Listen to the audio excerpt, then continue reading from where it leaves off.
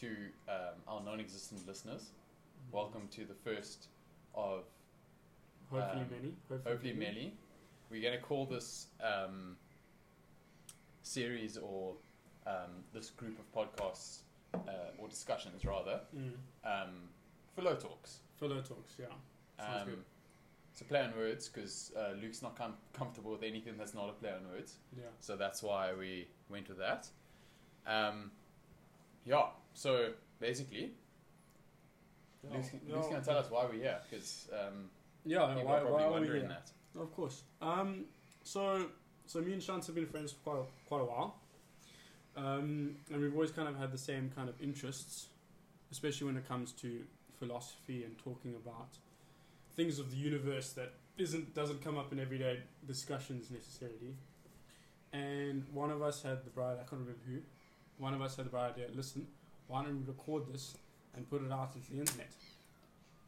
which is exactly what we're doing now, without much more thought than that. And a very, very small setup. And we thought it's actually more, we were discussing before, and it's actually more for our benefit than it is for yours, because it's hard to keep track of a 40-minute conversation on the 22nd minute. Yeah. You start forgetting what you were talking about in the beginning. It's true. So this is to keep us a little bit more focused when discussing ideas of the universe, ideas about society, where we believe society should be. Shanti's an avid anarchist.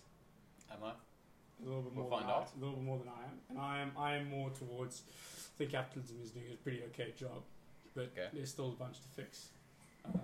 And then that would be our economic opinions, but I mean we also agree on other things like the meaning of life and where do we draw value from, and I think the end of it is actually what we're trying to do is bring the conversation that is philosophy and bring the idea of this complex, this huge thing that we feel is only reserved for the elite few of us who understand large words, and bring it to more of a it's a put yourself inside that group of people who understand large words. No, I don't. That's what I'm saying. This goes for Shanti studied philosophy, but I don't. I'm 19. I've read 3 books on philosophy and call myself a philosopher. Yeah. And that's what we want it to be. We want to start these conversations in the sense that it's an everyday conversation that I mean we think is important to have. I mean, a majority of our conversations happen in a car or over a few beers. Yeah. And so it's not something that's hard. Philosophy is actually just the act of thinking with structure. Yeah. More than anything else. So, that's the point of it, right? Yeah, that's the point. For us to think a little bit, think with a little bit more structure than normal. Not to say we won't discuss things. In fact, we'll probably discuss things more outside of these parameters than in them. Yeah. I think. But yeah, I think my feeling about the best way to go about this is we'll speak to each other more, because I'm not a radio presenter. No. I'll never claim to be. My voice probably sounds terrible electronically. I don't know because this is the first time we're recording. So we'll speak to each other in the same sense that we. Our usual conversations. So a lot of our conversations will happen. I mean, we I don't know if you guys know about this, but there was a conversation between Jordan Peterson and this guy called Slavoj Žižek, butchering the name. But it's something along those lines, and basically they had a big discussion. It was capitalism versus communism, and happiness, and understanding all those different complex ideas. And it followed a more structured in the sense that they each had 15 minutes to address each other's argument. And that's not really what we're going for. We're going for more of a conversation of sit down and discuss things. Yeah, just a dialogue. Yeah, like almost like I would probably categorize it as a commentary on thought. Yeah. We're commenting to each other in a discussion about what we're thinking about. And usually that's how ideas evolve. I mean, we had a fantastic conversation the other day, which we didn't record, which I wish we did, because I remember saying something that was so profound, and I completely surprised yourself. I surprised myself. I had to repeat it to let it sink in, but obviously I've forgotten it now, which I think basically that sums up what we're trying to do here. Yeah. Is capture that experience, and also for documentation, and it's fun, and we'd love it if so maybe the single person listening to this talks to their friend and says, hey, listen to this, what do you think about it, let's discuss it. And we'd love to have conversations like that. I think we have a few people we'd love to bring on.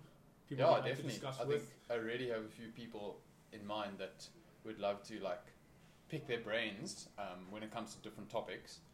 But yeah, speaking of topics, I think Luke said, or you said that there were a few general topics. You know, Yes. like basically the universe, like our place in it. So a little bit of metaphysics. And then, but often we will end up bringing it back to current affairs and Yes. talk about like what's going on in the world right now. Yeah. Especially because living day to day, those will be the things on our minds, like Of course. things we've heard in the news or I things mean, we've read and about. and that's what we want. Like philosophy is an everyday thing, Yeah, we want it to be rooted in more reality. practical, Yes, yeah, yes. and that type of thing. Yeah, so I don't know about you, but I actually ended up reading some stuff today because I didn't. I wanted to remind myself of Mhm. what I thought, which often changes. I think Yeah, it does yeah. for a lot of us. But I was reading up on idealism again, which I wasn't. I went through 3 years of philosophical education at university. More actually, but I did 3 years of courses, and idealism came up briefly, especially when we talked about Kant and how he had probably inspired a lot of idealists. Is that how you pronounce it, Kant? Kant, yeah. No, Okay. you don't want No, to butcher that one. no, Um, that's a difficult one. But yeah, in that sense we discussed it. But I honestly, I was a bad student. I won't lie. I didn't I study am a that bad hard. student, but I don't study. That's Yeah, why. well, both of us are. We have that similarity in that, you know, we'll do what we need to do to get whatever needs to be done. Because But if we maybe don't not care, then it's what's the point, you know? exactly. But anyway, that may be the reason why I didn't really know what idealism was until like recently, and I've kind of reminded myself, and then we had a short discussion about this a while ago, just talking about things like that. So I think idealism is a really interesting philosophical topic. You want to just run me through what idealism is again? If Yeah. someone doesn't know. Sure. So idealism, from what I understand, is it's a school of thought that's quite broad, and it's actually split into a lot of different categories, especially in postmodern philosophy. So like modern day philosophy is like, it's very split up, and the conception about idealism these days is that you can't be an idealist and believe that a material or objective world exists. So basically, So basically, like the innate nature of a function is the most important thing, and the physical aspect doesn't necessarily matter. exactly. So But not yeah. even, it goes further than that. Yeah, So yeah. the conception these days goes further than that, and says, well, it's not even real. Like anything outside of our minds is not real, right? Now, it's actually idealist arguments are actually really sound. They're not. It's not like it's crazy. It might be something shocking to hear if you're hearing it for the first time, but if you delve into it, it starts to make a bit more sense. Yeah. Problem with idealism is, I think, a lot of us, parts that a lot of us, especially grounded in classical materialist conceptions, and like we, It's like, does it a lot of matter? us, yeah, a lot of us are into science, and like we're into like, you know, like, yeah, we like to call ourselves realists, and we're concerned with like real problems and that Yeah. type of thing. Your idealist is more your classic philosopher who's Yeah. like very involved in their own thought. But now, so from Yeah. where I approach like, so now I believe idealism. It's an interesting topic to dive into, and it's 100% where philosophy, I think, loses a lot of listeners, or Yeah. a lot of people will lose their train of thought when discussing idealism. Though I think it's something super important to think about.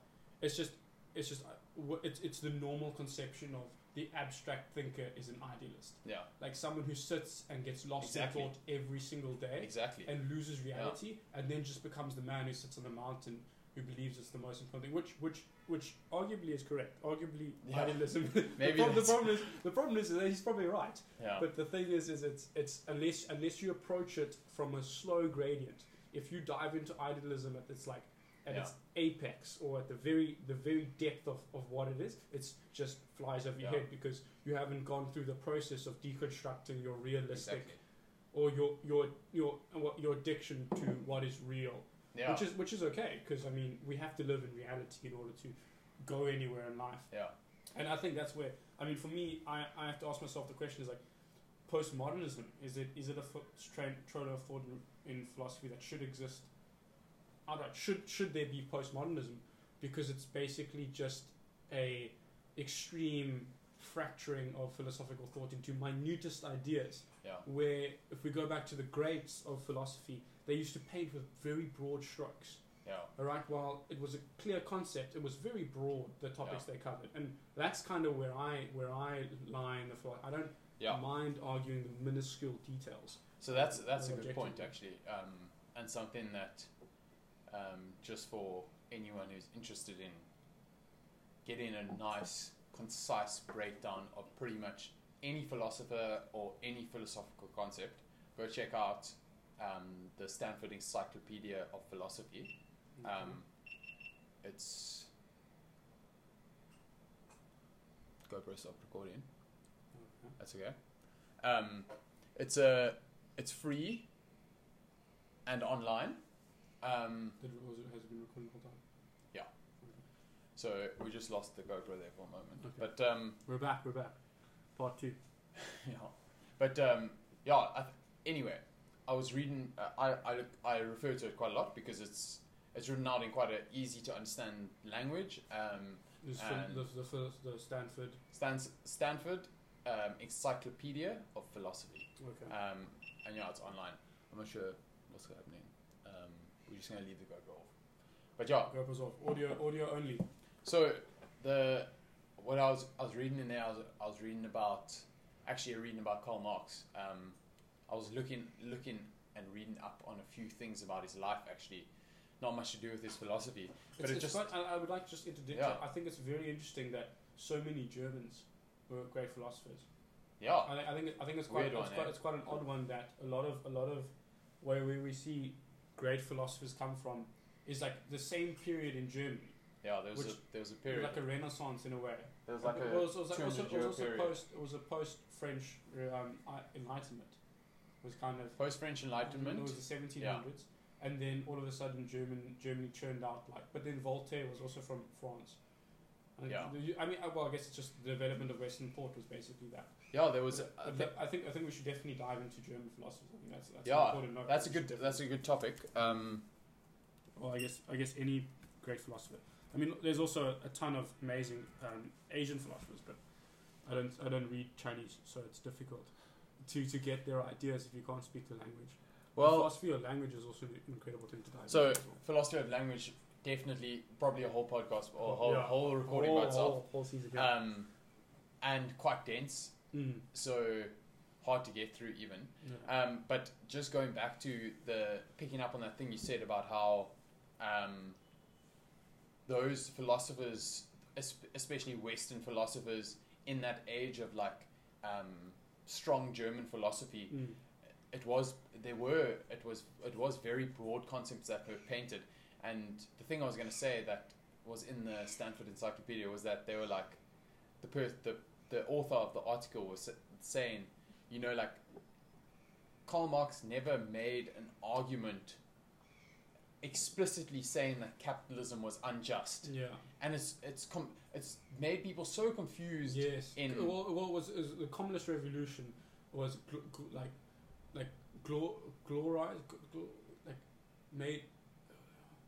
basically made Karl Marx a god, all right, which was very wrong, and Karl Marx would have disagreed with the way he had been treated post revolution in Russia, because basically what happened is that he became Karl Marx is the epitome of what we are. This is everything, but they misinterpreted a lot of what he meant. He was very much just like, this is kind of what I want society to be like. I mean, it doesn't have to be like, but the things not of value. even. So that's something that was reminded of today. I often catch myself thinking exactly that. You know, Yeah. I'm like, especially as someone who believes in a lot of like socialist principles Yeah. and like we're both the socialist, and okay, let's get it yeah, right. Both socialist. We're neither far left nor far right, but we believe in equal rights. And well, I like to believe I'm quite radical left, but I'm definitely not.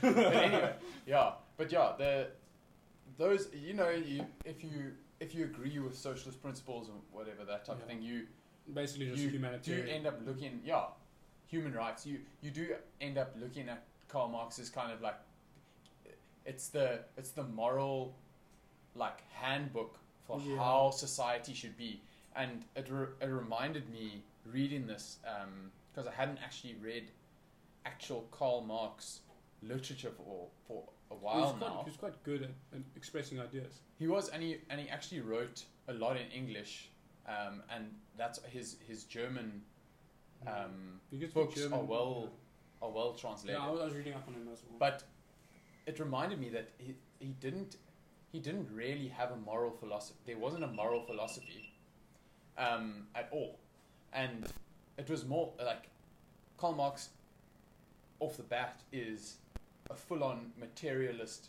determinist when he looks at the universe. Like the He's universe, very practical. He's a very practical philosopher.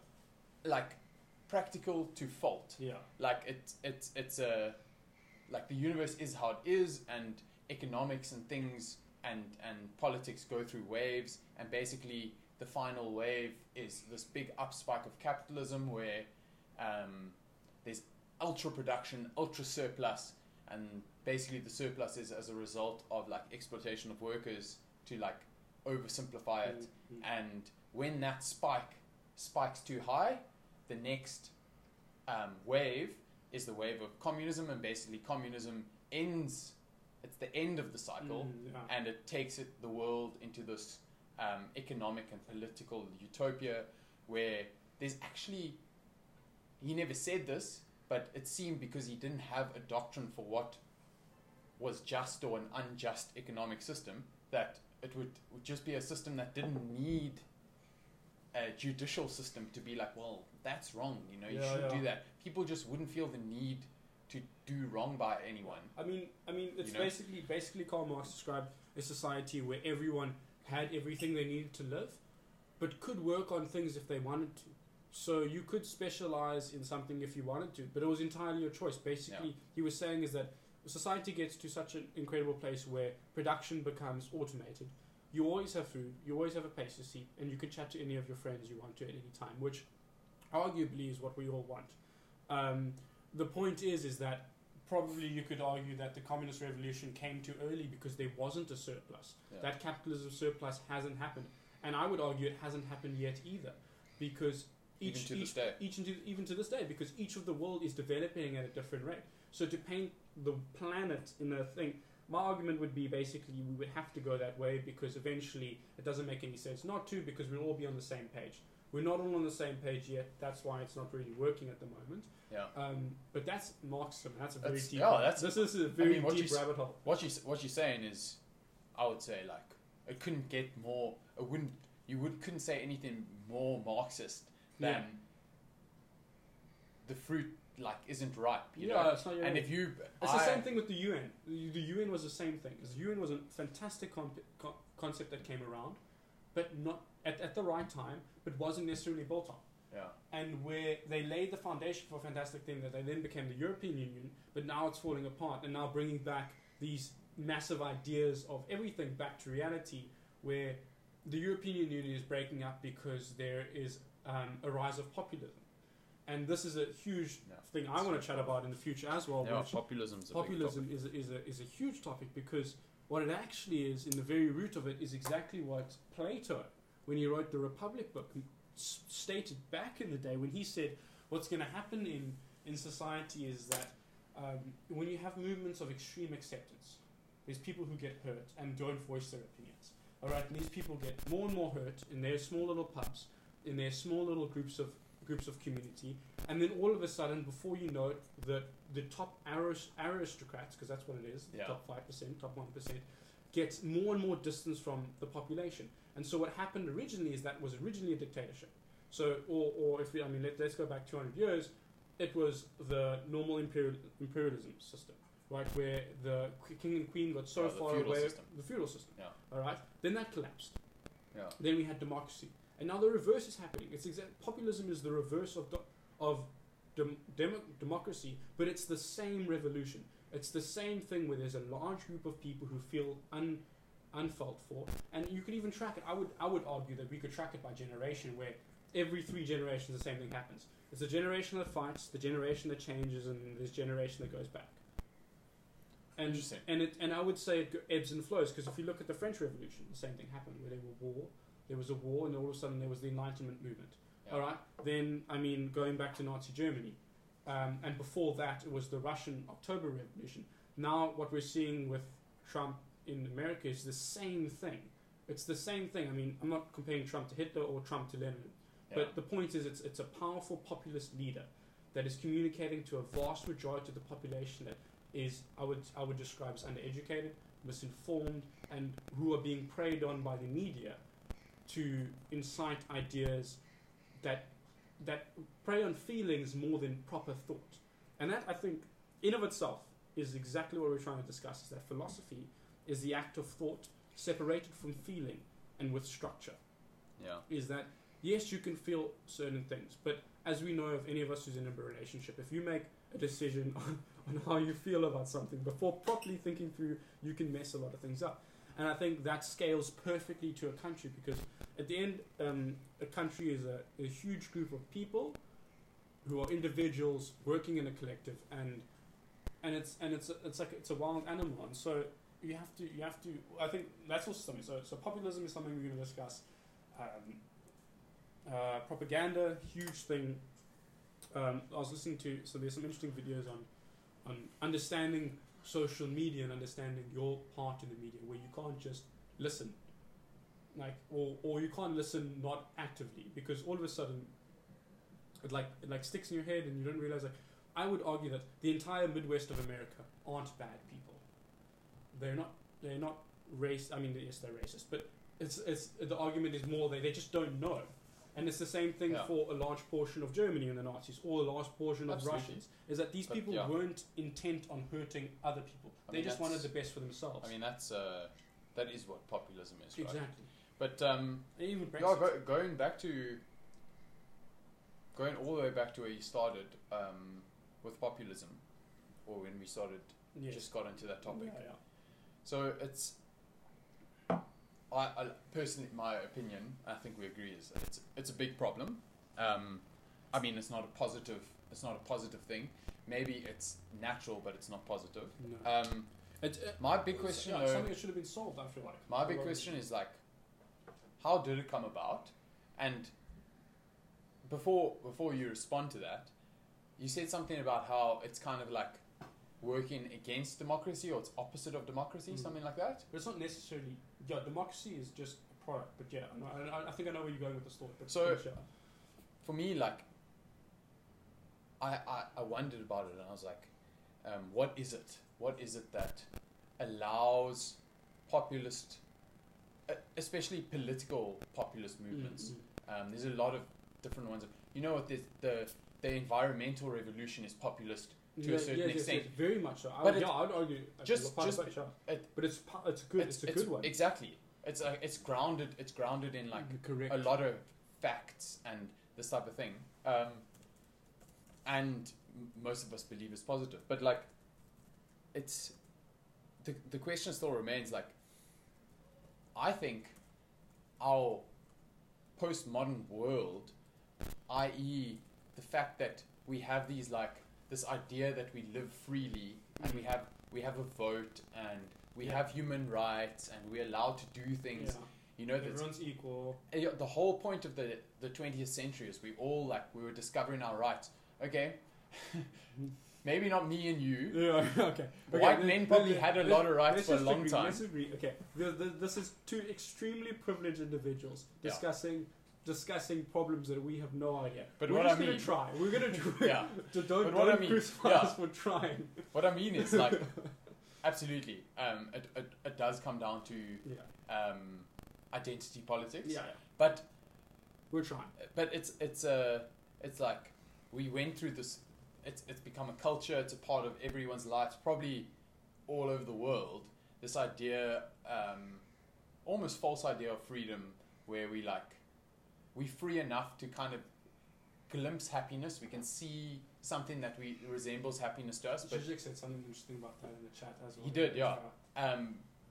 But we can't really grasp it, and I think which keeps us hungry. We feel have this that exactly, work and it gives it like so a rat race. Yeah. it's an environment where you've got a majority of the population not quite satisfied, let's say, with this conception in their head that they have the power to change their lives, and this creates a huge thing of the dream, the falsehood of the white picket fence in America. Where exactly, it's depression and the 100%, American dream. The American dream is the perfect product to sell. Exactly.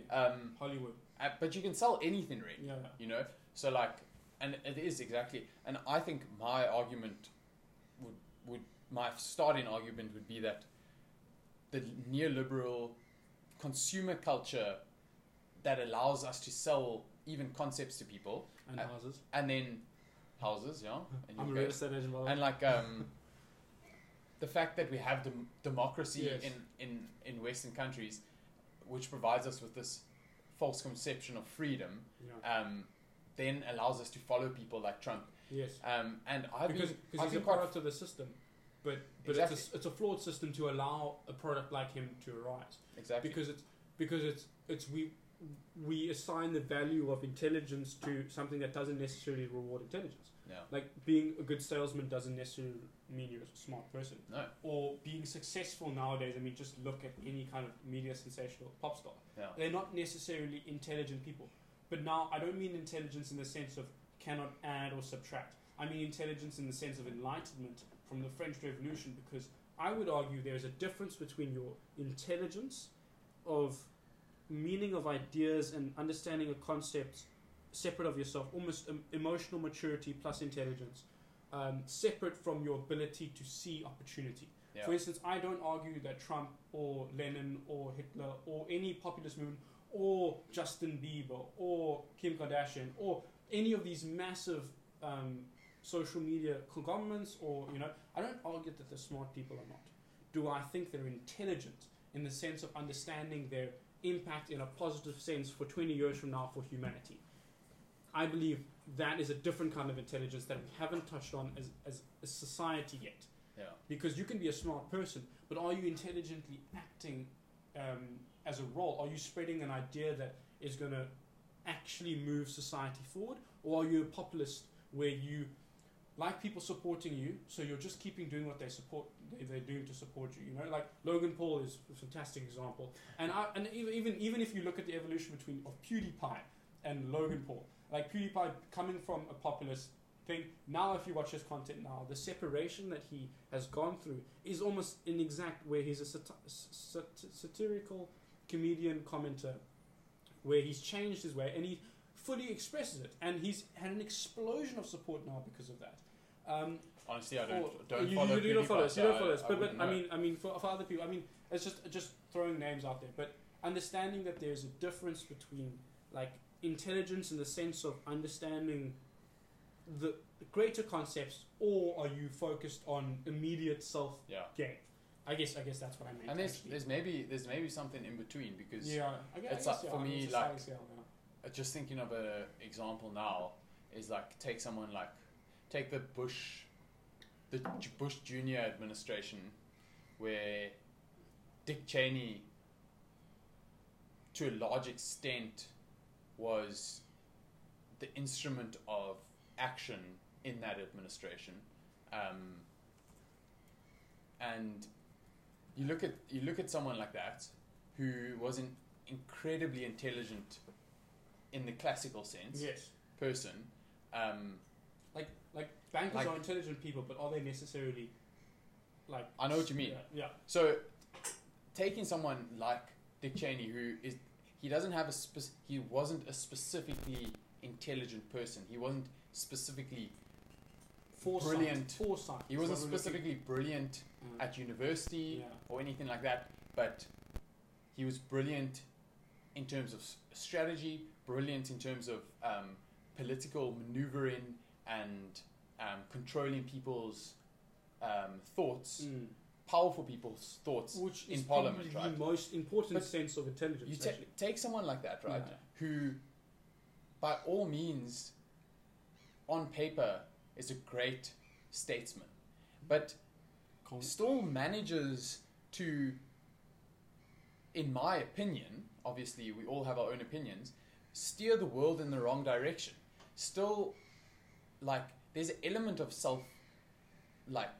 self-gain, 100%. Yeah. But there's this weird thing, and maybe it comes up in America more than other places. America just publishes But it more it's than like- anything. it's That's like why. the pursuit of like you say, there's still a lack of foresight, even in brilliant statesmen like John that. Lennon as well. I mean, look at John Lennon and trying to see where he became so focused on the finicky things in the communist revolution that he lost sight of the future and allowed things like Vladimir Lenin. Vladimir Lenin. Sorry, John Lennon's a singer. John Lennon would My apologies. sing us a song. I'm dyslexic, but Vladimir Lenin, the same thing, was so focused on the minuscule that he almost lost the foresight. We actually had this discussion about revolutions earlier, where revolutions at a certain point become self-serving. Like, you forget the greater picture, Yeah. and then because you're an activist and things like that, and you have to make compromises. But that's also, I think, revolutions is another thing to chat about. We're really brushing over basically everything we've ever spoken about in this chat. But it's fine. Maybe it's good for the Yeah, first time round to just 100%. brush over topics. Yeah, because I mean, it's we probably need to quite dive annoying into to Marxism. listen to. When like, Yeah, this is probably just us babbling on, but you're gonna get a taste for it. but definitely all these things discussed are probably discussions within themselves. We've got to dive fully into with some proper research, and think about what we want to say about them. But it seems like, just looking at what we've both jotted down so far, it's a lot of political interest. I think so. Yeah. I'd be interested, like, what topics I guess non-political. I guess the reason it's come out as political is because they're great examples. Exactly. And But modern day stuff. so bringing it back down to the human being, because at the end of this, I mean, I feel I'm very much of the opinion that politics is just the enactment of. I really hope this is recording well, otherwise I'm going to be Should we take a break? Should we let's take a break.